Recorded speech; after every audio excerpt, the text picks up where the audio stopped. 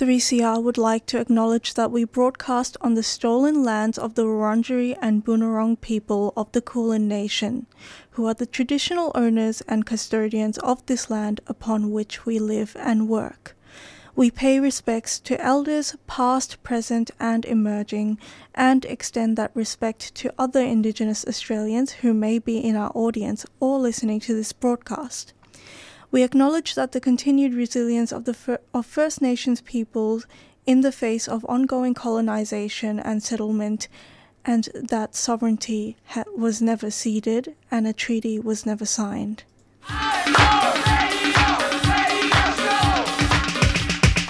This is 3CR Breakfast. Oh yeah. Alternative news, analysis and current affairs. Monday to Friday, 7am till 8:30am. Only double. Clap your hands.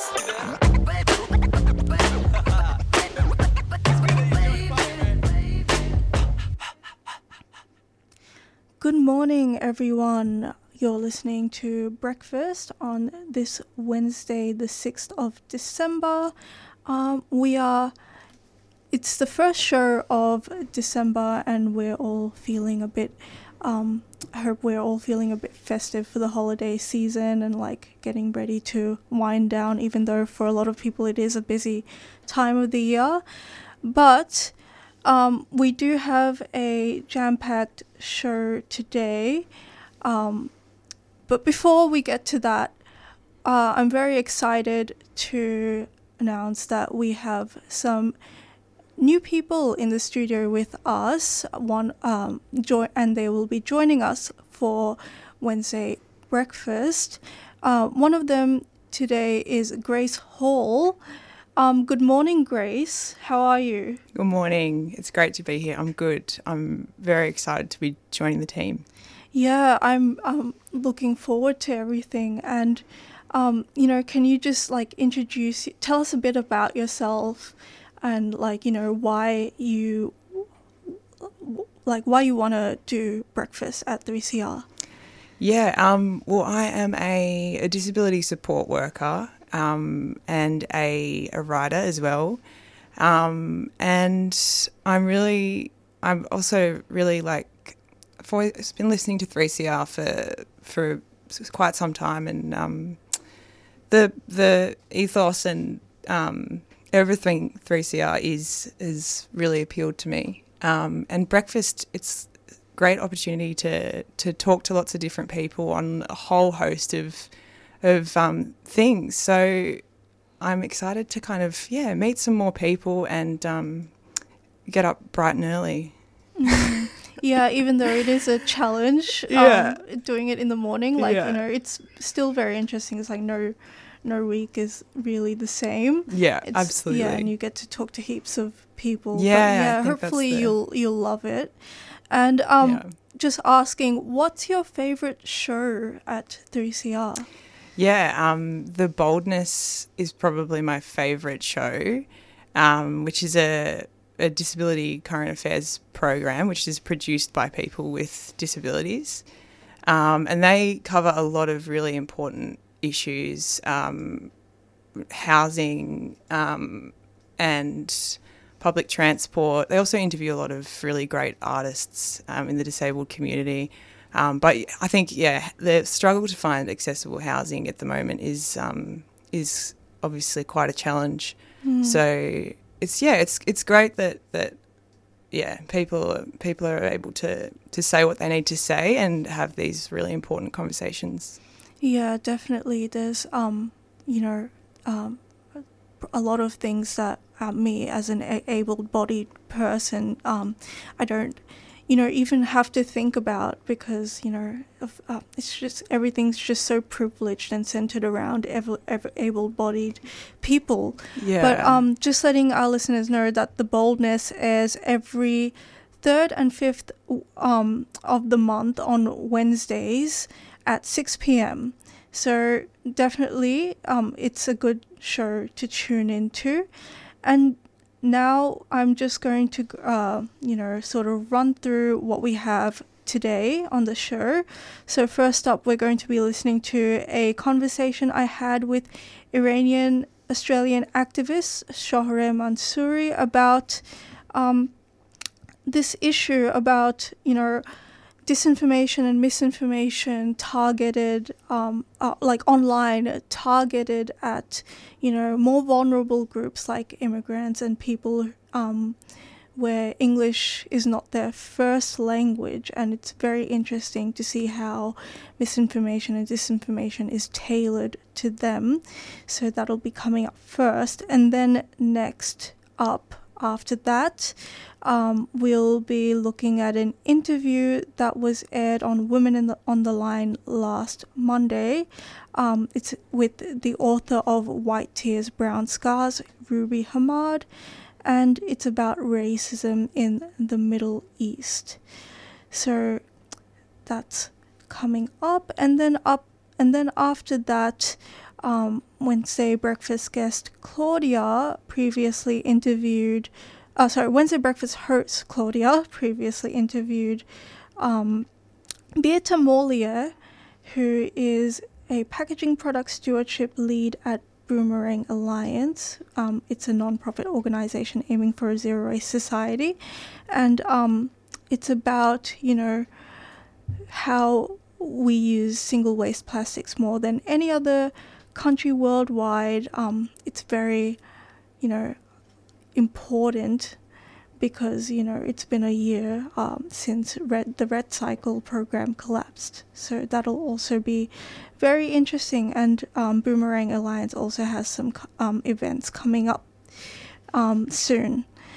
And then lastly, we'll have Kit McMahon, CEO of Women's Health in the Southeast, joining us live today.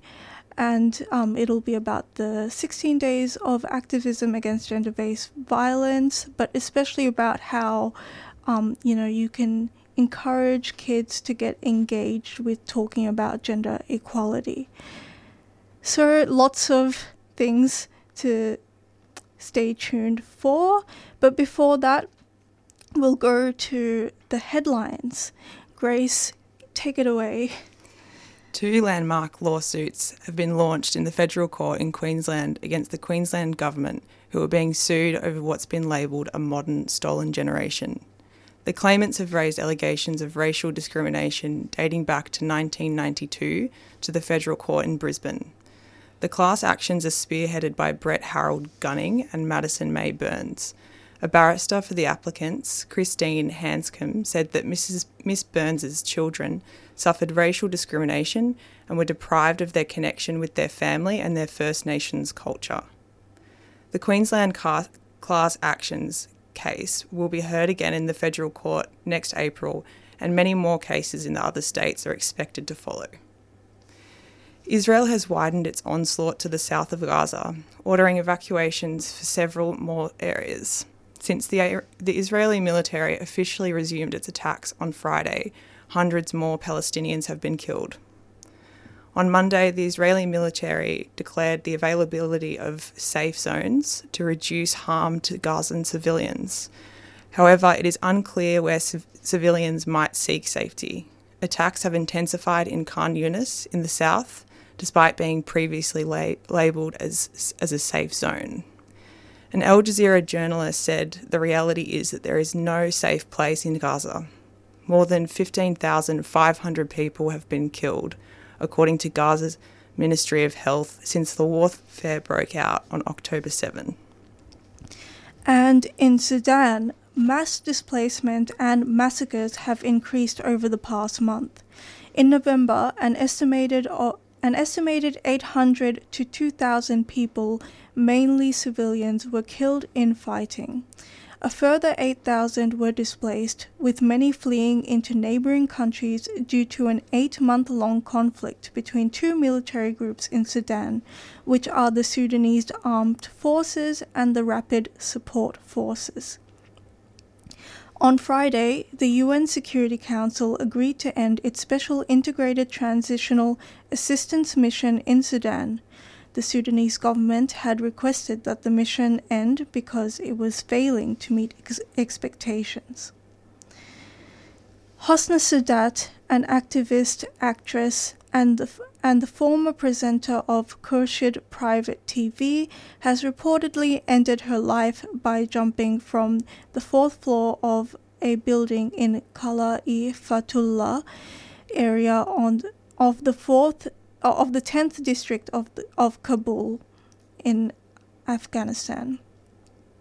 The Taliban reportedly invaded Sadat's residence following a neighbor's complaint about hearing music. It has been alleged that Sadat threw herself out of the window as a desperate attempt to escape. A women's rights activist expressed deep concern, stating that Sadat is one of the hundreds of victims of the oppressive anti-woman and terrifying rule in Afghanistan. She argued that international and domestic human rights organizations must not overlook these cases and ensure that perpetrators are brought to justice. And that's all for the headlines today. Thank you to Grace for providing them as well.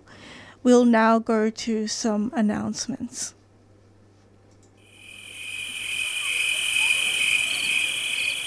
This summer, wildlife are feeling the heat of climate change.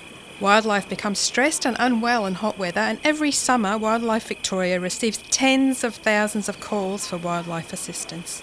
You can make a positive difference to the future of wildlife by donating to Wildlife Victoria.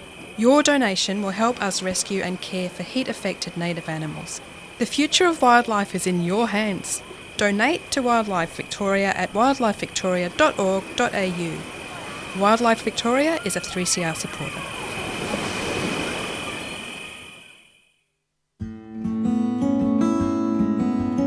Have you heard of long COVID?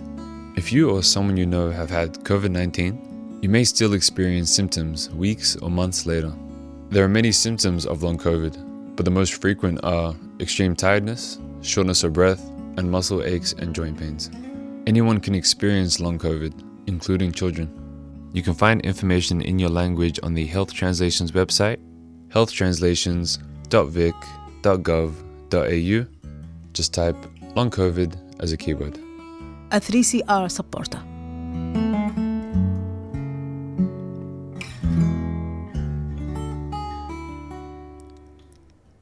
First up, we're going to be listening to a conversation I had with Iranian-Australian activist Shohreh Mansouri. Many immigrants, most of who are new to the country, use social media networks to navigate their new life in a place that is new to them. A Facebook group going by the name of Persian-Speaking Female is like one of the many online groups that are there for a specific group of people to find support and solidarity.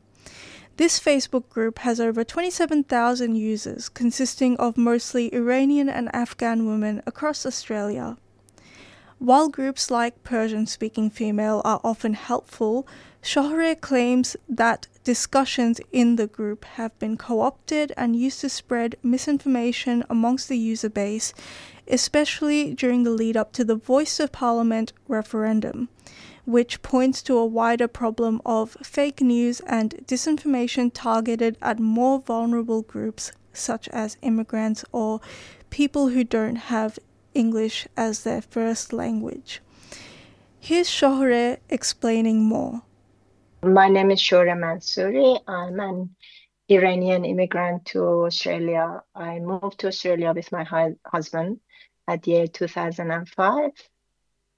Some years after I was settled in, I founded a charity called the Foundation for Disadvantaged Children's Education, which helps children in Iran, disadvantaged children in Iran with their education. About 6 years in of running the organization, the charity, I started getting involved with animal rights movement. I then began, and since then I have been an animal rights activist. You're very active. like here after coming from another country and helping out the Iranian community here. Many people who migrate here from Iran and Afghanistan often go to like online forums or spaces to communicate with each other. There's this group called, if I'm correct, it's called Persian Speaking Female. It's in Facebook. It has over 27,000 users, and it's a woman only group where Iranian and Afghan women go to post any of their questions or concerns. Um, what You've had some involvement in this group, but first of all, what do you think drew so many of them into this group? Like, what is this group's purpose? Yeah, so when you go to another country as an immigrant, there is a lot of things that you don't know, and you don't know where you can find the answer for your questions, especially if English is not your first language. It's going to be a lot harder to help yourself and find things that you need for just day-to-day things for life, So there are different groups like this on Facebook, and particularly for Iranians or Persian speakers as well. But this one particularly is for women. And the questions that are posted there it can be like really simple stuff like, where can I get party things? I'm going to organize a birthday party for my child. Or all the way to asking questions about, there's this election coming up, what can I do, or what should we do? Particularly, there were questions posted about the voice referendum that was there recently.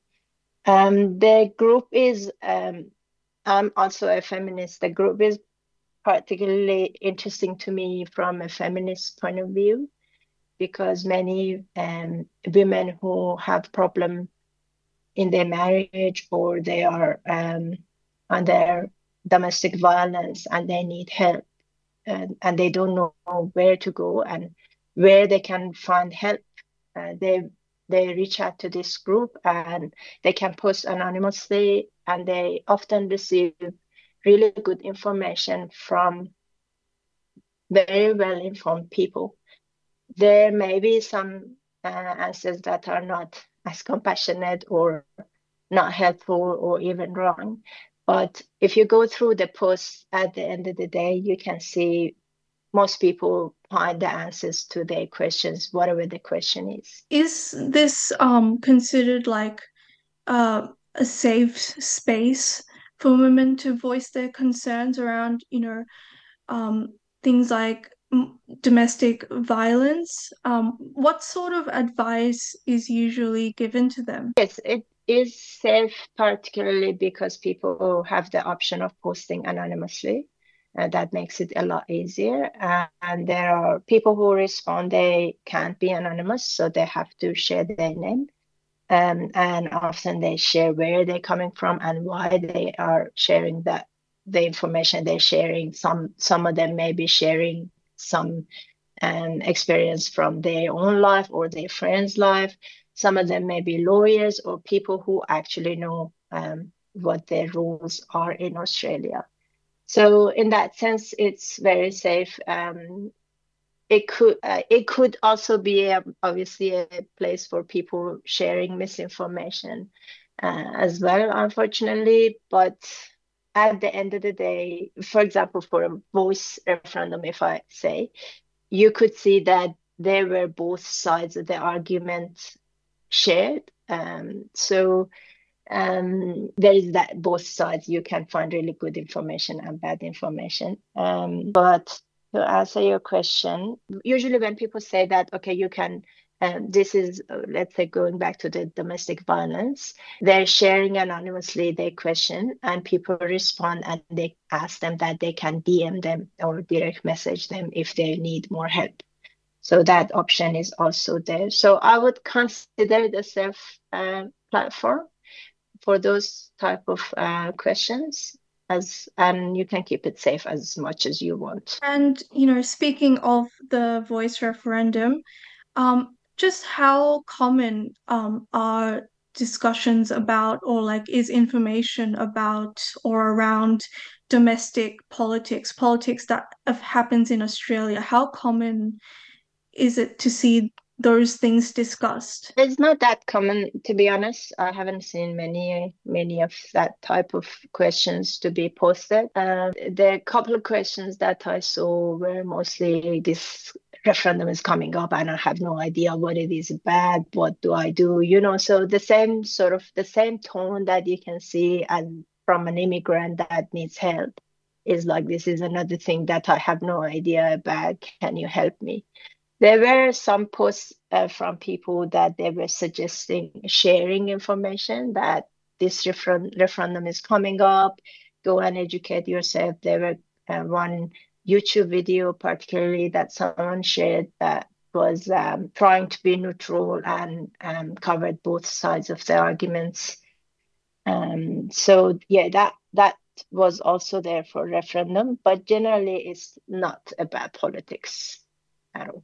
Yeah. And how can people in the group make sure that the things, like any online space, the things you are viewing is correct and not tainted by lies or just misinformation? How can they make sure of that? Because you did mention that there were some cases of Yeah. misinformation within that group about the voice referendum. Yeah, it's no different, really. It's similar to any other platform. People can share misinformation and disinformation, and they can share links and videos to things that are wrong and are shared on other platforms.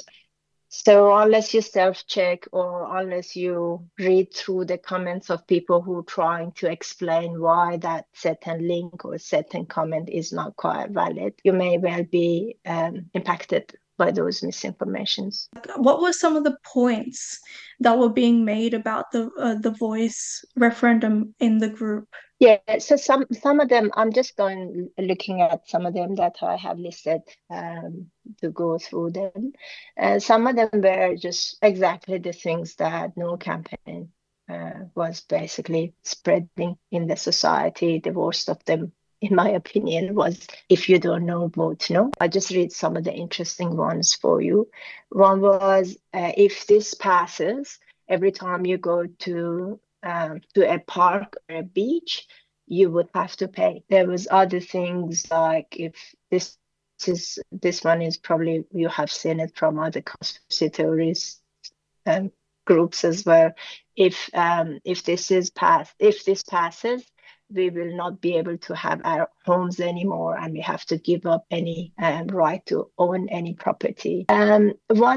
One side of the things, some of the comments that were particularly interesting to me was, and if you put yourself in some of these people's shoes, you would understand why this helped them change their mind, even if they wanted to vote yes, was about how this referendum is going to make some people above us, above all of us. And this is exactly why we have left our own country. We don't want to go to another country to have another group ruling us again. We want Australia exactly as it is. We don't want it to change. We want all of us to be equal, which is particularly coming from a personal experience of being always suppressed and their rights being taken away because they were of a minority of ethnicity, because they were a minority of religion, or because, in fact, just they were women. And they have left their country, they have left everything behind. And this wrong and misinformation that has been spread that, yes, this means there is no equality in this country is definitely going to change their mind, even if they wanted to make yes or make them absolutely certain that they're going to say no to this referendum. I'm just going through the different links that are there.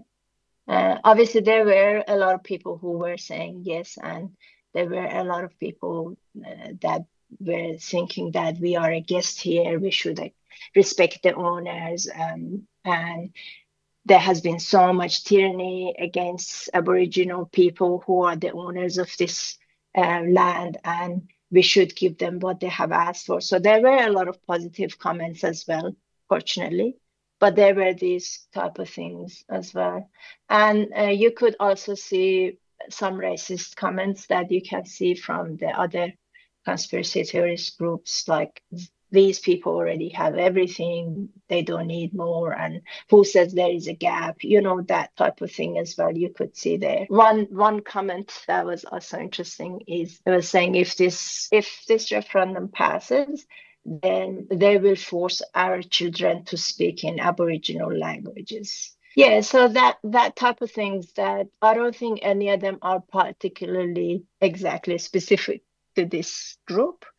But yeah, similar things you probably have seen in other groups. Exactly, yeah. I'm very surprised to hear that it's some of it's very similar or exactly the same talking points from the No campaign, but I'm guessing it's translated into a different language. What I believe, and I have no scientific reasons for this, but I can sense it, that some of these things were particularly translated for the Persian-speaking communities.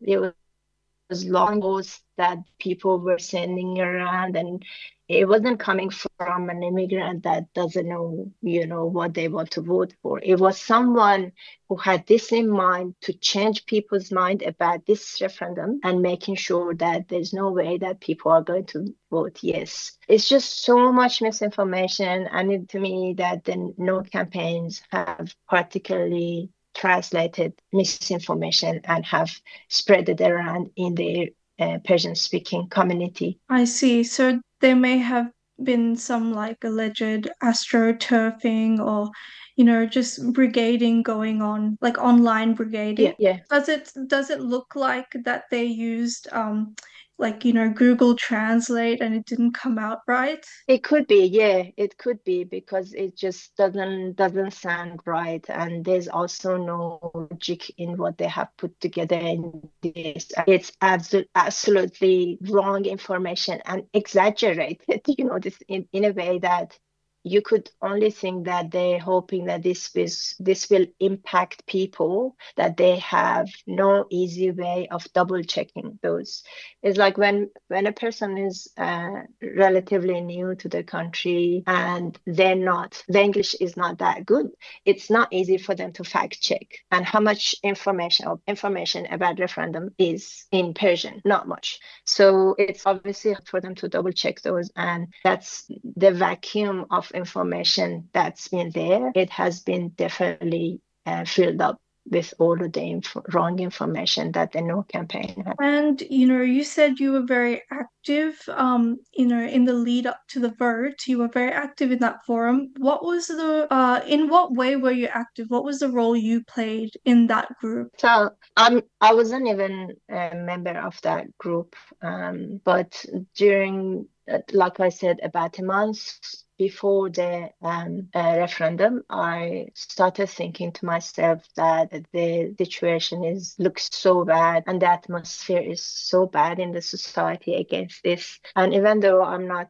an Aboriginal right activist as my main cause, I'm definitely an ally. And I thought to myself, if this referendum doesn't pass, I'm going to feel really bad about myself, and I'm going to regret not doing anything, and I won't be able to blame anyone about myself if I don't do anything. So I started becoming active, unfortunately a bit late when I think about it in hindsight, but as I got involved in Get Up and became a volunteer for that. And then one of my friends, she suggested that I become a member of this group because she had observed all of these different types of conversation around referendum. And she thought this is one way that maybe you can make a change or make a difference if you go there and have a conversation with people. So I started becoming active in the group, and I tried to engage with people and leave comments and see where I could help in other things and not just this, and also contribute in one post that was about the referendum. But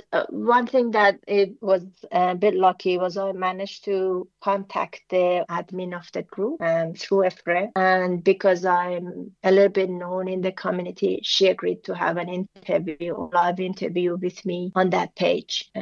And there were people who joined that call, live chat, and we managed to have a question and answer for about an hour, and help people understand why this is all of the things that, many of the things that was shared on that group are not necessarily right, and some of them are misinformation. And it was a good conversation, I think, and it was a really good platform to make a change, basically, and fight with this misinformation that's always hitting us somehow in different matters in this society. Yeah, you mentioned that there is a vacuum of information missing, and that's filled with misinformation. And it could be because the language barrier that this is happening, and people are, not uh, getting the right information. But how do you think can this be improved? Like, what can you improve this situation to like lead these women to find better and more trustworthy sources for information so they don't fall prey to this again? Yeah, in particular when it comes to voice, I don't think it was just for the Persian speaking people or non-English speaking people. I think the vacuum was everywhere. To me, I feel like we people who, I don't know, read newspaper and are involved, we think that everyone else knows the arguments and everyone else follows what's going on and what's behind Bush, and what are the different types of arguments, and what arguments are for, what arguments are against these. We assume that this is the case for every person in the society, but it's not the case. Many people just live their own life and they don't take note of these things until, like, I don't know, 1 month before the referendum, when they realize they need to go and vote. And this is the vacuum that I think it was there for ordinary people of the society, that they weren't involved in those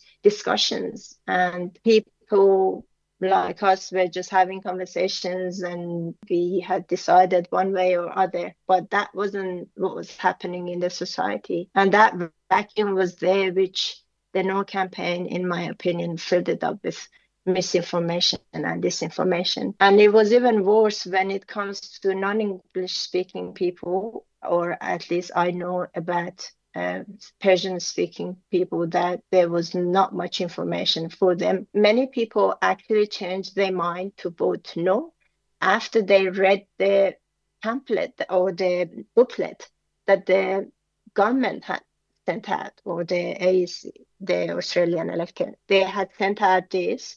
People had sat there and read both types of their yes and no, and they had decided to vote no. Like, this is such a small, so little information for people to make their mind on a big referendum like that. So, and this is for people who did read. But if you're speaking not a good English, if you're not following politics, and if all you get about this referendum is misinformation, which is sent to you, or which is basically made by the No campaign, what do you think they would vote? Thank you, Shohreh, for your very important, unique insight into this situation going on in the Farsi-speaking community. Before we leave, is there anything you'd like our listeners to know? There's this thing that after couple of elections and this referendum that it really scares me. And it is like, what can we do? Every time different types of misinformation and lies and disinformations come to us, and we have to go to a unfair battle, I feel, because we can fight with misinformation. How would we be different with them, But this keeps happening every time. Like last time there was the Scott Morrison won the election. It was exactly the same with jobs and, creating fear campaign and all of that. The election was won, and this time it was again fear campaign with lies and misinformation. And I don't know what's going to make it the next thing different if we don't do something fundamentally different. I'm really scared, to be honest, and I don't know what we can do with this in the world that we live, with this different algorithms that make it easier and easier for people who lie to win people's minds. I just hope that we find a way to change this game. Definitely. And I think what you did was definitely a start to that. Well, thank you so much. And that was Shohreh Mansouri discussing the wider phenomenon on disinformation and misinformation in online spaces, targeted towards more vulnerable groups like migrants and non-English speakers. You can find out more about Shohreh's work as the founder of the Yara Foundation, which helps out underprivileged Iranian children, on our show notes at 3cr.org.au/Wednesday-breakfast. Now, coming up, as we see the resumption of genocidal violence in Gaza, we're going to an interview with the author of White Tears, Brown Scars, Ruby Hamad, to examine the roots of racism against people in the Middle East. She draws from stereotypes that originated in pre-colonial times and examines how these old ideas are continued in the media and exert an influence on policy and perceptions today. She's being interviewed by Kanagi Pat, and this segment was first aired in Women on the Line last Monday. When it comes to Middle Eastern people, Arabs in particular, these stereotypes go back many centuries. So Edward Said, the Palestinian-American academic in Orientalism, gives an account of the interactions between Europe and the Middle East, which at that point, was called the Near East. And these interactions compelled a representation of that part of the world that had more to do with the people constructing that representation, i.e. the Europeans, than it did with the people of the Middle East. So it was a very sort of self-serving representation in which the Middle East was constructed as everything that the West was not, by which by which Edward Said meant that it was constructed in very negative terms as being barbaric, as being infantile, emotional, unintelligent, and uncivilized, i.e. everything that the West was not, and unpeaceful as well. And this sort of self-serving construction was repeated in all manner of, texts, artworks, music, and travel writing. And it just became solidified. Said describes it as almost like a theatre in which what plays out is what Europe sees and not what is actually there.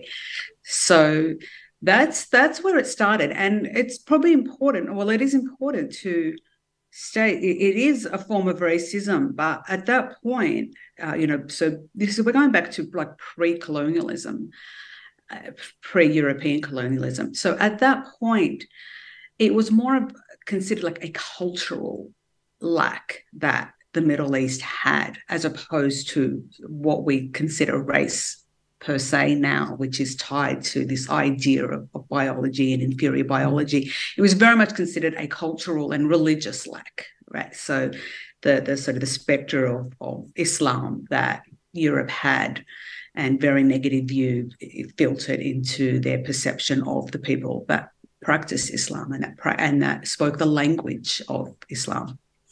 Yeah, I think that one of the big things of white supremacist structures is this construction of some sort of binary wherever possible, where, you position the East versus the West. One is civilized, one is barbaric. And this is something you explore, of course, pretty in depth in your book. Can you talk a bit more about this and how this upholds these structures even today? Yes, so that what I just described in Edward Said's work is the foundation of the stereotypical and negative attitudes that the West more broadly now has towards the Middle East and towards Arabs in particular. What I discuss in my book, with a focus on women, but extending beyond women, because women are part of the society and that we don't exist separately too. And as you said, it's about binary. So in the same way that the East, by which I mean in this context, the Middle East, was constructed as the binary opposite of the civilized, peaceful, moral West or Europe. Women, the status of women, or the European perception of Arab women, Middle Eastern women, was drawn from that. How I frame it in my book is there are two time periods that influenced or that shaped Western perceptions of Arab women. And these time periods are actually women of colour more broadly, but we'll stick to Arab women for now. The period of sort of territorial expansion and acquisition, where colonialism was in its earlier phases, where they're, invading and territory. And so at this point, was when the construction of women of colour, of Arab women, as being quite permissive, promiscuous, easy. And when you look at that, it corresponds to this fantasy that the whole world was opening itself up. I'm using that imagery deliberately there, opening itself up for the West to come and take it. And so that was then reflected in this perception of women as being animalistic in their lust. And so that was that sort of the first, few centuries or couple of centuries of Western or European colonialism. And so these are the sort of the permissive, promiscuous stereotypes. Then after colonialism was consolidated and the colonized began to be more organized in how they resisted, and that included the use of violent resistance, that's when the stereotypes and archetypes of violent Arabs, including violent Arab women, bad Arab women, terroristic, again, irrationally angry, brainless. So if you look at these, and so I'm talking about stereotypes like the angry brown woman and the angry black woman, the bad Arab versus, the Oriental harem girl, right? Versus the Pocahontas ideal in the Americas versus the Jezebel during slavery. So these very different archetypes, both demeaning, both dehumanizing, but serving a different function. The earlier one was the function of consoling almost, or justifying to the European mind, to the Western mind, that what they were doing in expanding their territory and colonizing the world was actually in the best interests and was actually accepted and wanted by these inferior races who wanted the superior West to overtake them.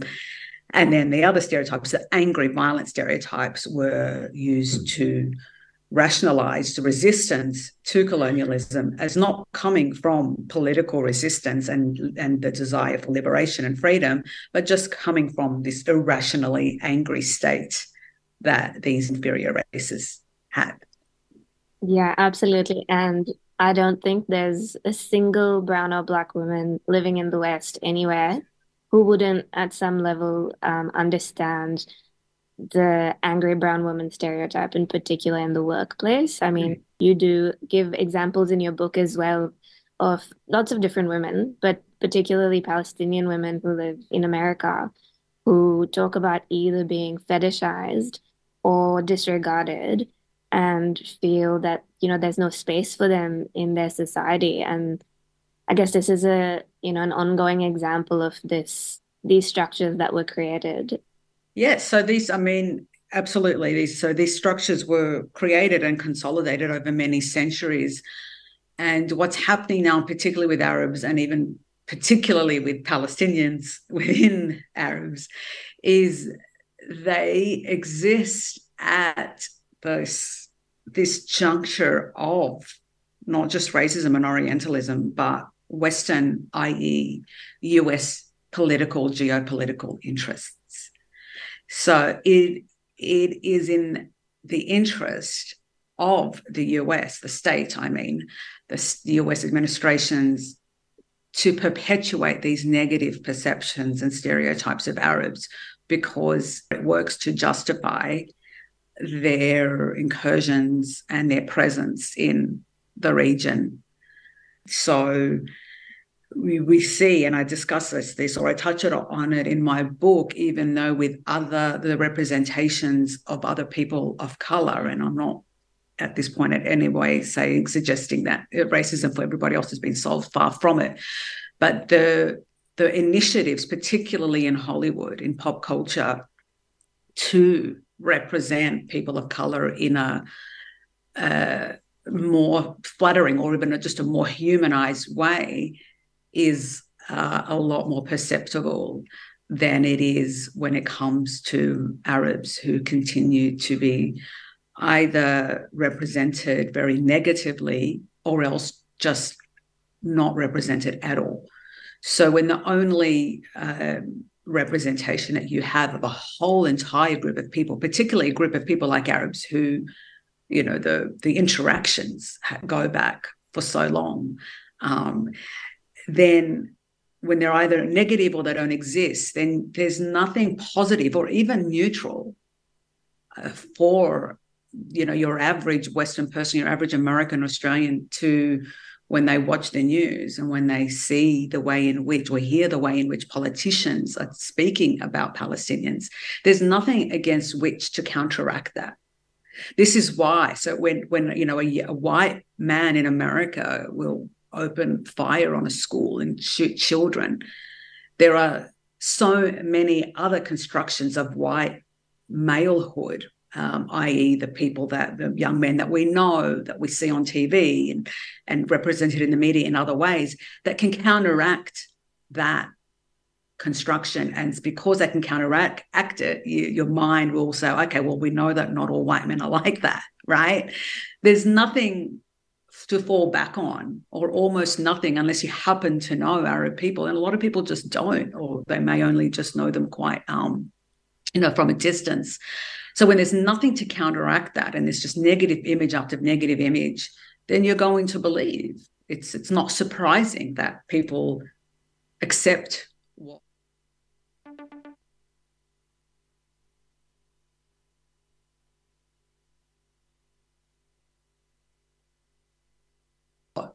the media narrative and the political narrative. And that unfortunately is what is driving a lot of the way in which Palestinians in particular are represented, unfortunately for Palestinians, because Israel is such a close ally of the US, and the US wants to have a Western country. And for all intents and purposes, Israel is a Western country, a very consciously Western country as well. And you hear it in their discourse. Then America is not going to want to let go of this foothold that it has in the Middle East. And in order to maintain that foothold, it has to prevent widespread sympathy for Palestinians. And that is what has been happening for all these decades. And that has been muted or counteracted somewhat or quite a lot actually in this latest, I wouldn't say in this latest conflict, but in this latest iteration of the ongoing occupation of Palestine, where the proliferation of images on social media, I think, has taken the US administration and the Israeli administration as well of Netanyahu by surprise. This outpouring of sympathy for Palestinians that is drawn primarily from the images of Palestinians on the ground in Gaza, but also, amazingly, of young people on TikTok who are quite incredible in dissecting what is happening and just not buying this dominant narrative, and also being able to, in 2-3 minute clips, inject history, which is something that the media hasn't done. And when I say the media, the legacy media, what we refer to as the mainstream media, the big mastheads, haven't injected historical context into their coverage. And this has been, someone I research media and for my PhD degree, and I did it for my master's degree. And what comes up time and time again in the academic research on Israel, how the Western media covers Israel and Palestine, is that viewers or readers, news media consumers, are not being given enough information to actually adequately process what they're seeing when they see news stories about Palestine. That it perpetuates this narrative again of the angry Arab, irrational, barbaric, that is for no reason attacking this poor little brave civilized Western country in their midst. But what researchers will always say, and I'll particularly point to the work of the Glasgow Media Group here in the UK, who have done amazing studies, primarily called the main one being Bad News from Israel. Because what they do is, I should explain, content studies. So they'll analyze the coverage of where if there's any bias exhibited, which way it slants. And then they'll also do audience studies where they'll get the audience to watch the coverage and get their views on how they perceived or how they interpreted the coverage. And what they have found time and time again is that initially audiences would be not receptive to the Palestinian perspective because of what they're seeing. But then once they're given more historical context, their perspective flips. It completely flips, and they're like, "Oh." So for example, a lot of in their audience studies, they found that audiences, this is UK audiences, didn't understand what the term occupied meant. They thought that it just meant someone was living there. So when they heard occupied territories, they just heard, "Oh yeah, people live in these territories." They weren't comprehending, because they weren't given the information, that this is a military occupation, which is obviously an oppressive regime to live under. And that some of them also assume, just because the coverage of Arabs and Palestinians is so negative, just made an immediate assumption that it was actually Palestinians that were occupying Israelis. But much of the time, their perspective will flip, and they'll think, "Oh, okay," because they'll be like, "Well, okay, if this was me, then I would want to fight back. I would want to resist." That was Ruby Hamad speaking with Carnegie Pat about the persistent influence of racist stereotypes in allowing US and Israeli foreign policy to demonize Palestinians in particular, and Arab Muslims more generally. Thanks to Women on the Line, you can hear the full interview in their latest podcast, first aired on the 4th of December. Are you a 3CR subscriber? We really need our listeners to subscribe to the station. Call 03 9419 8377 or sign up online at 3cr.org.au/subscribe. DigiTube, People, Place, Language. Connecting stories, culture and language across Australia. Contribute your content in digitube.com.au. Sign up for a free account and select your options for streaming, download and broadcast promotion. A 3CR supporter. You're listening to 3CR Breakfast, 8:55 a.m. on the dial. This next interview, which was done by Claudia, was previously aired on Wednesday Breakfast. And, it's about Australians using more single-use plastics than any other country worldwide after Singapore. An initiative called Red Cycle was put into place to manage the collection and recycling of the soft plastics used by the general public. A year ago, the Red Cycling program collapsed after it was found out that they were not recycling the soft plastics that were collected at Coles and Woolworths. With no large-scale soft plastic recycling service set up a year on, we'll be listening to a conversation between Claudia and Beata Morlier, Packaging Product Stewardship Lead at Boomerang Alliance, which is a national non-profit aiming for a zero-waste society. Boomerang Alliance will also be holding an event soon, the BYO Cup Campaign in the Mornington Peninsula on the 8th and 9th of December. Listen to the end for more details. So we are a national non-profit organisation and we've been around for almost 20 years. We do represent a whole range of other environmental organisations across Australia. So we've got 55 allies. And we're very well supported through the community. So we've got about 50,000 supporters and additional groups who, really advocate with us and at our side. So a large-scale organisation with a range of campaigns that we're working on. Thank you. So let's talk about supermarkets, since they are a place most of us are familiar with. Yeah. They sell products made of plastic. They sell products wrapped in plastic. And then you often take home the products in more plastic. So going to the supermarket is basically a trip to buy plastic indirectly, as far as I can see it. You've just released an audit report in relation to supermarkets and plastics. What were the key findings? Yes, spot on. So we last week have released our supermarket plastics audit. And what we did find is that some supermarkets are doing better than others. However, overall, all supermarkets across Australia have a lot of room to improve. What we have seen and what most of our consumers know is that there are a lot of items that are unnecessarily wrapped in plastic. One of the findings, and this will not surprise many, is that often items that are wrapped are actually more affordable than those that are unwrapped. And that, again, is often unnecessary plastic. So there's a lot of room for improvement. What we want to see is, first of all, a reduction of those plastics that we do not need. So those plastics that are completely unnecessarily used for a whole range of items. And secondly, what we want to see in all of our supermarkets is a shift to more reuse and refill.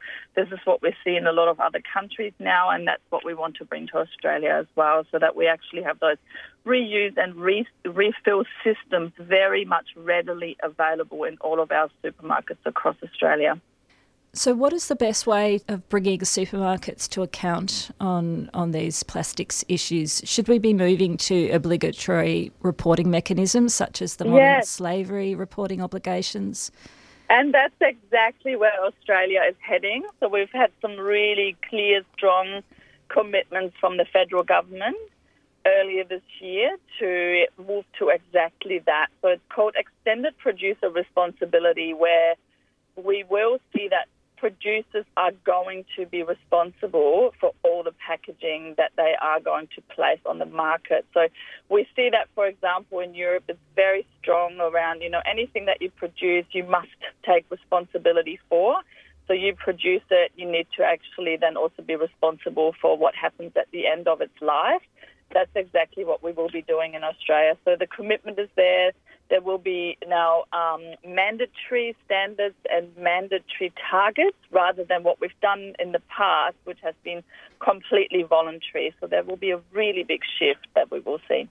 And will there be penalties for companies that don't comply with the expectations?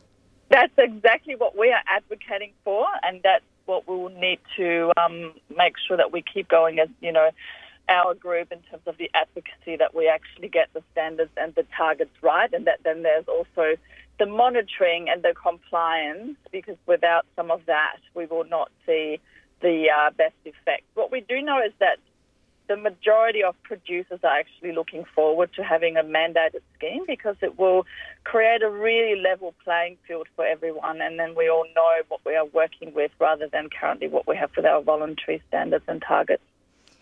And the collapse of Red Cycle was obviously a huge disappointment.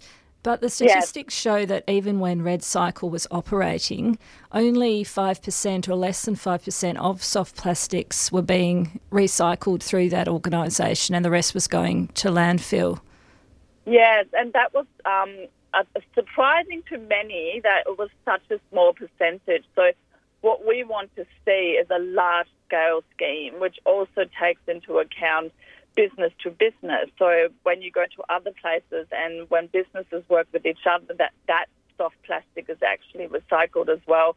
And it's not just the 4% that we had been recycling through Red Cycle. So it was only ever a really small amount. So this new scheme that we want is going to have to look at every single part of the supply chain and needs to be able to be really accessible. So there's been some really interesting trials done through curbside collection, so to be able for households to recycle through curbside. And in addition, what we want to see is that businesses are also held to account that everyone recycles across the board and not just households. And recycling itself is not a simple fix, is it? It's quite a complex process because all the plastics are different. Can you take us through some of the challenges there? Yeah, so there's a whole lot of different materials, plastic materials, and some are much easier to recycle than others. Some are much higher value than others in terms of the recycling economy and what you can ultimately do with the product. What we do also keep talking about is composite materials. So when you have a number of different things merged together, they become so much harder to actually recycle and to keep using. So it's in terms of what we want to see in our product stewardship scheme in Australia is materials that can easily be recycled and easily processed within Australia. So there's a lot that can be done just in that initial design phase.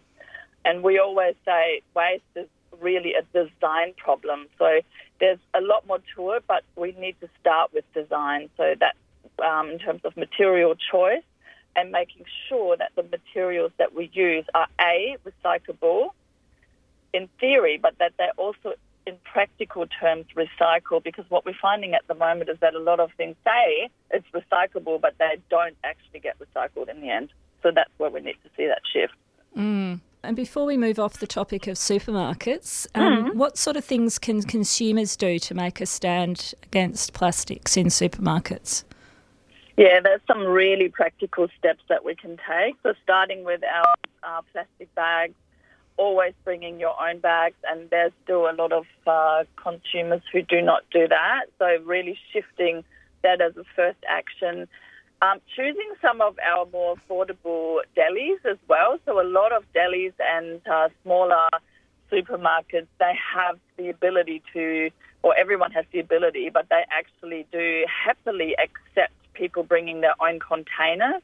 So most butchers in Australia and most definitely in Victoria can accept your own containers and are allowed to do so, which is during COVID that was not the case, but now that's 100% the case. So bring your own containers, challenge your supermarkets as well. So that's a really big change, because all those little produce bags, they all go to landfill. And that's also then when you go to your fruit and veg section in your supermarkets, to not use those single-use produce bags, shift to those small ones that are reusable. They're really affordable and you can use them for a really long time. So just moving away from anything that's unnecessarily wrapped and choosing some of those products that are reusable.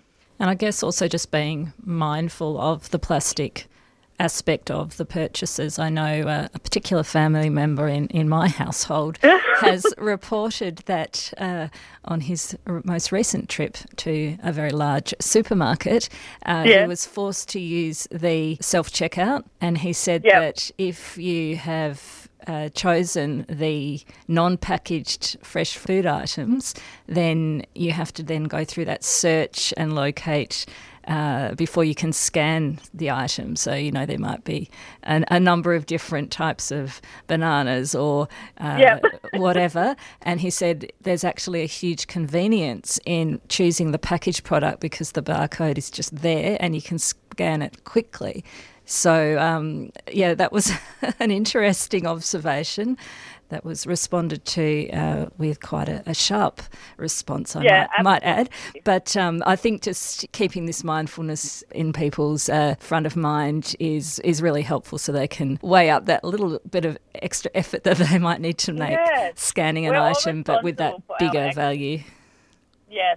Yeah, and thinking about, what happens at the end of this, it's a single-use item, so what happens at the end? Can I actually recycle it, or will this be just yet another landfill item? Exactly. Now, the other really interesting aspect of your work is the plastic-free program that you've been running in a number of communities around Australia. Can you tell us about this program and how it works? Yeah, so our engagement program is called Plastic Free Places, where we, across Australia, are now working in all states. We are working directly with hospitality venues in previous years to basically get them ban ready and to show them what reuse in hospitality looks like. Going forward, our focus is very heavily on reusables in hospitality, so working with venues, with events, with stadiums, with corporate offices, and with accommodation providers to show that we can shift from single-use takeaway to reusable takeaways and shift that landscape around, how much we are actually sending again to landfill that is completely unnecessary. So I'm predominantly talking about straws and cutlery, coffee cups, takeaway containers and plastic bags in that landscape. So we work, Go on. We work across all states, and we have eliminated over 50 million single-use items over the past few years, and we will keep going now with this focus on reusables, and we'll see that increase drastically, that number. Fantastic, because there was a statistic in your report that was talking about the overall plastic footprint being the equivalent of 53 million cars or something, extraordinary. So, it's a really important and very large area and contributor to our waste landscape. And yes, not only our waste landscape, I think what we keep forgetting is the plastic footprint also in terms of the carbon footprint, because it's actually very significant what plastic contributes to our carbon footprint. And that's one of those areas where we think change can happen really quickly by us all making some very simple swaps and making sure that we consider the plastic footprint when we talk about our carbon footprint. And down in the Mornington Peninsula, you have one of these plastic-free communities that you're assisting. We have, yes. And you'll be running a few events coming up. Can you tell our listeners about those? Yes. So we're very aware now that across Australia we are using about 50,000 single-use plastic cups every 30 minutes. Pretty much all go to landfill or are littered. So the focus of these events that we are running on the peninsula and also in most other states now, we've had these events happening and they will be rolled out more over the coming years. It's a reusable cup day where we encourage the community to make that change. It's one change to a reusable cup, and you can make a really big difference. So we will have a couple of events coming up on the 8th and 9th of December with Common Folk Coffee in Mornington and with Home Ground also in Mornington. They're a social enterprise, and so every single packaging item that will not be needed, the money saved, which is about 30 to 50 cents per single-use cup, can then go back into a social enterprise or a charity, and that's what we're working on with these venues. And what we will encourage the community to do is either bring your own cup or make use of one of those reusable cup systems. They are happening everywhere in Australia now, and there will be more and more of that you can actually just go to a cafe and borrow a cup. So we're inviting everyone to come along on those 2 days. That's 8th and 9th of December, Common Folk Coffee and Home Ground. Fantastic. We'll put those details on our show notes on our website, and let's encourage listeners to bring their reusable cups to those events, but every day also. We're coming to the end of our time, but I just wanted to ask you one more question. The President of the United Nations Environment Programme, William Ruto, has said in Kenya this week, where they are meeting, that to deal with plastic pollution, humanity must change. What do you see as the biggest challenge in changing humanity to achieve this? I think the biggest challenge is for everyone to take responsibility and for us all to be able to change some behaviours that are very ingrained and to take that really seriously. So I think often we think it's just another thing. But if you look at a global landscape, how much plastic is actually produced, and we are set to increase that over the next years globally. If we take that seriously and we actually go, let's holistically look at how we can reduce it and not pollute our oceans, which is really the biggie. If we look at how many tons and tons of plastic are going into our oceans every day, that's really where the change will happen. And there's a whole supply chain that needs to take responsibility, but the consumer in the end will also need to really consciously start changing behaviours. And I think in Australia we are definitely achieving a level of consciousness now around what's happening. In many other countries as well, where it's really obvious that our beaches are being littered, that there's so much plastic in our ocean. So the awareness is definitely increasing, and then we need to turn that into action. Yeah, we do. And it's still shocking to learn, though, that Australians consume more single-use plastic per capita than any other country in the world after Singapore. So yes, that's correct. Yeah. Absolutely. So, to be globally leading in single-use plastic use per capita, that's not good enough, and we can all do much better, and we have to. Thank you. And I always say start with one change. Don't look at this complex situation. Look around yourself at home, in your office. What is the one change you can start with today? That sounds like a good advice. Thank you very much, Beata Mollier, Packaging Product Stewardship Lead at Boomerang Alliance, the national peak not-for-profit organisation aiming for a zero-waste society. And we'll put details of how you can find out more about Boomerang's activities and sign up to their petition to cut plastic packaging, as well as those Mornington Peninsula events on our website. Just wanted to correct something I said earlier. Australia's plastics consumption emits the same amount of greenhouse gas as 5.7 million cars on the road every year, not 57 million cars. I thought that was a bit large as I was saying it.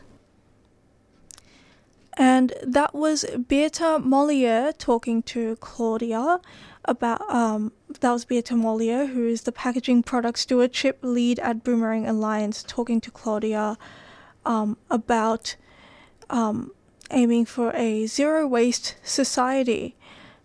And Boomerang Alliance is launching the BYO Cup Campaign at Common Folk and Social Enterprise Home Ground on Mornington Peninsula on the 8th and 9th of December. If you are wanting to go, make sure you bring your own reusable cup. Now on to some announcements. Salam be hamegi. This is Jahan Khonlu from Salam Radio. Tune in 4 to 6 p.m. every Sunday on 3CR For a wide selection of modern music from the greater Middle East and beyond, we feature guests both locally and internationally based to help bring new sounds to you. For more information, please follow our Instagram at Salam Radio Show. So tune on in. Hi there, it's busy homosexual and community darling Dean R. Curie, and you're listening to 3CR Community Radio on 855 AM. Keep radical radio alive. Community radio is everything, and I love it. You're listening to 3CR Wednesday Breakfast, 855 AM on the dial. And now we're going to be talking about violence against, gender-based violence or violence against women, which affects over an estimated 736 million women all over the world. In Australia, 1 in 3 women have experienced physical violence since the age of 15, and 1 in 5 Australian women have experienced sexual violence since the age of 15 as well. This year, the United Nations 16 Days of Activism campaign kicked off on the 25th of November on the International Day for the Elimination of Violence Against Women, and runs until 10th of December, which is Human Rights Day. During this time, many are raising awareness about gender-based violence, and some are encouraging raising awareness early amongst children. Today, I'm joined by Kit McMahon, CEO of Women's Health in the Southeast, also known as WISE, to talk about raising awareness of gender inequality with kids and if this is likely to prevent gender-based violence in the future. Good morning, Kit. Good morning, Kit. How are you? Yeah, good. Good morning. Good morning. How are you? I'm good, and just making sure it's pronounced WISE in short, right? Yes. Yes, it is. You have it perfectly. No worries. And first of all, how has WISE engaged children on serious topics like this in a way that's kid friendly? Yeah. So the first thing to say is teaching and supporting children to understand about respecting gender equality is actually crucial for their social development and a well life for a child. Right? It's good to equip them for life skills, for knowing what a positive relationship looks like. And there's just benefits all around. So how you do that with children, well, what the educationalists, what the childcare educators say, is it's about connecting with their point of view in the world and where they're at. And it's about learning, and it's about play, and it's about engaging with them in ways that they can understand. So what WISE have done is we've partnered with the organisations that we work regularly with to produce a toolkit. And that toolkit comprises illustrations to colour in by a local illustrator, which is fantastic, but also some resources on education tools and conversation tools about how everyone can have a conversation, whether it's mum or dad, or when we're in the kitchen, when we're out at the playground, when we're picked up from school, when we're just walking around the shopping centre or anything. How can we talk to children about what equality means? So it's even just giving those opportunities to the caregivers to know how to have those conversations, the educators about where they can incorporate it into their learning program, but also any community worker and any person in the community about what they can do to have those conversations with children about what respect looks like. And just clarifying, is this also sort of incorporated into like schools or like, with teachers and students?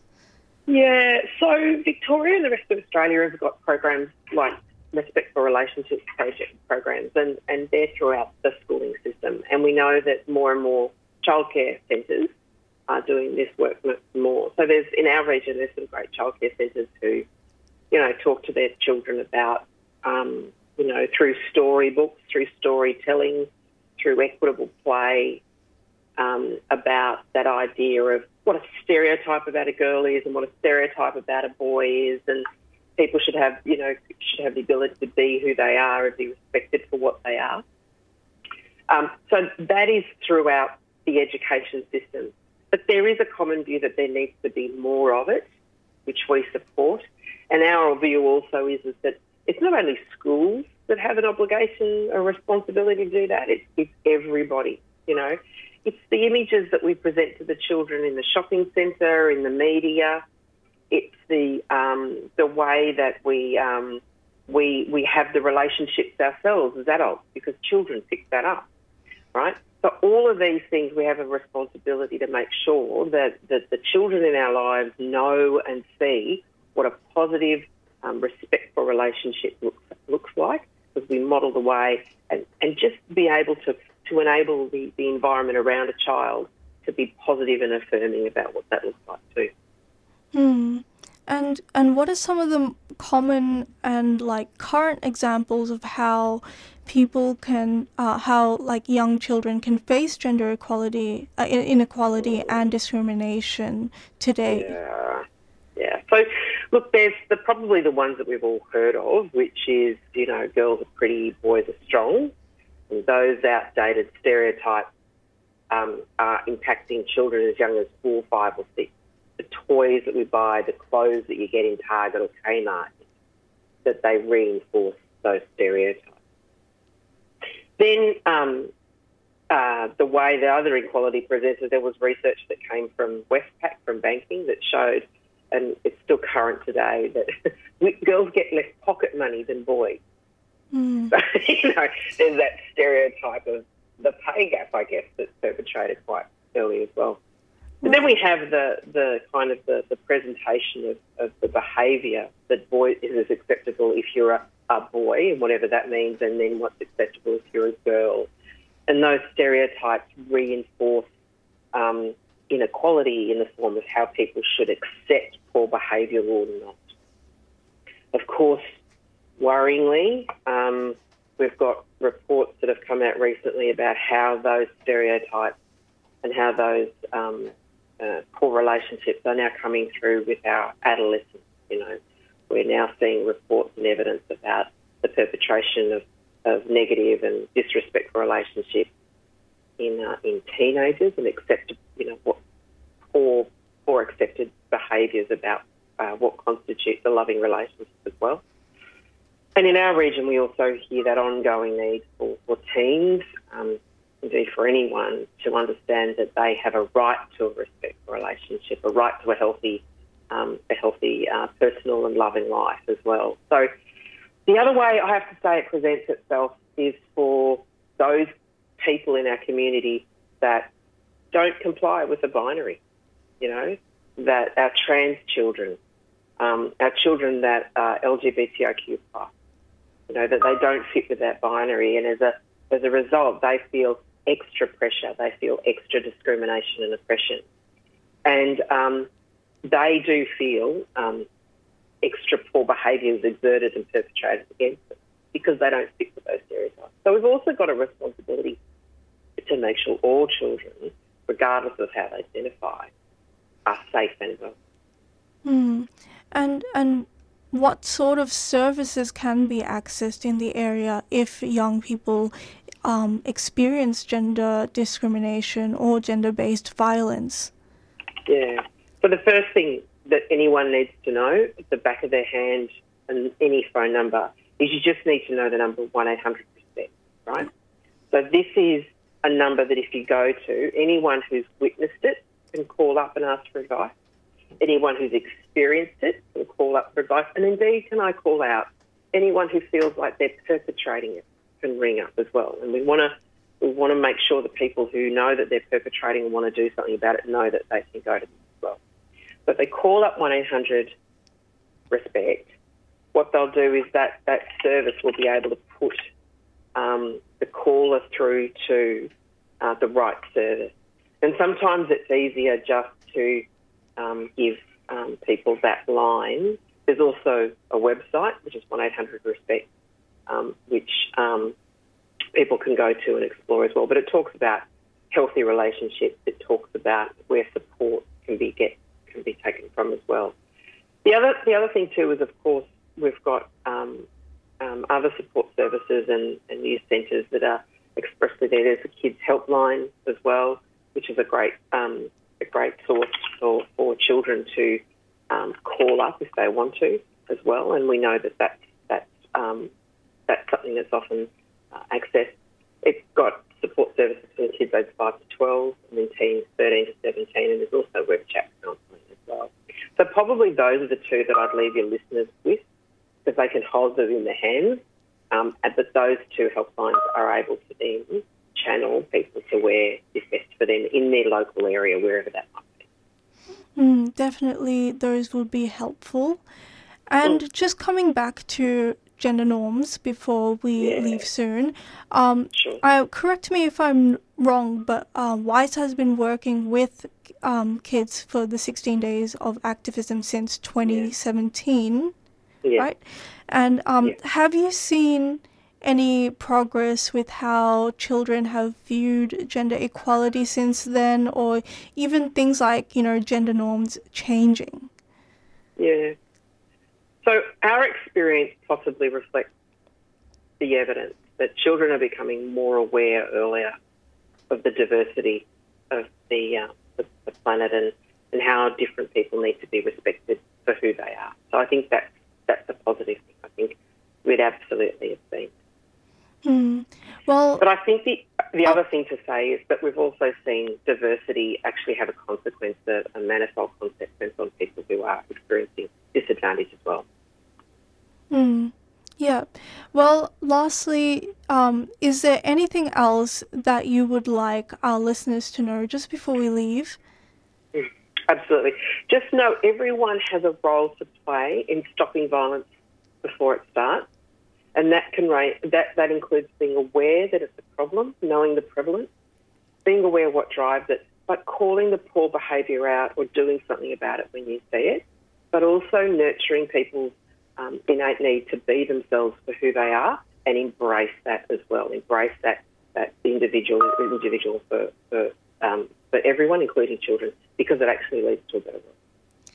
Well, thank you so much, Kit, for joining us today. No, thank you. Yeah. And that was Kit McMahon, CEO of Women's Health in the Southeast, also known as WISE, which is a not-for-profit organisation that focuses on assisting women, children, particularly those who are significantly disadvantaged in accessing services that they need. And they are getting involved in the 16 days of activism this year with kids, and the campaign is called #16days4kids, which you can get involved in online as well. And if you found this distressing or you are experiencing gender-based violence, you can always call 1-800-RESPECT. More helplines will be in the link. More helplines will be linked in our show notes later on. And just we're going to a song now. This is Treaty, the Red Fern remix by Yothu Yundi. And just before we go, thank you for listening. See you next week.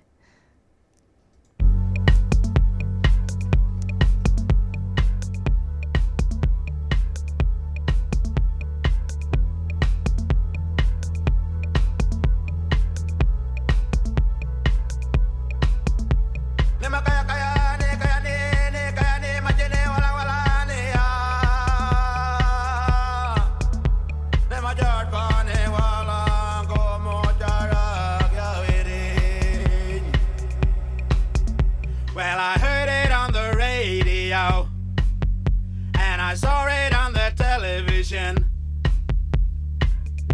Back in 1988, all those talking politicians.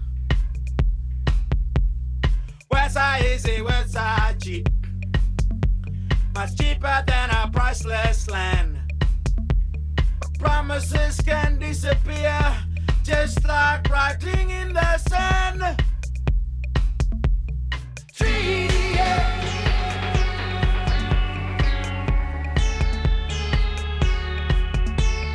Treaty now.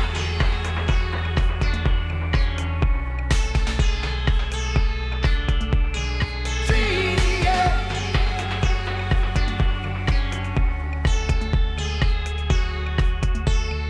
Treaty now.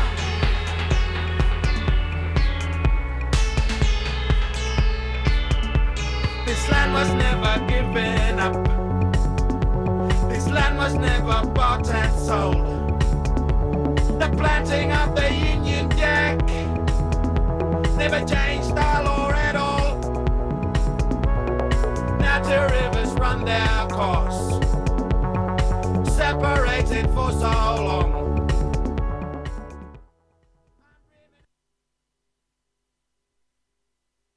3CR Breakfast would like to thank the New International Bookshop, Melbourne's independent radical bookstore and venue, for their financial support of this program.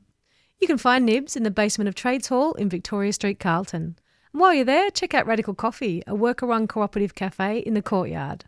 Keep up to date with upcoming events at nibs.org.au.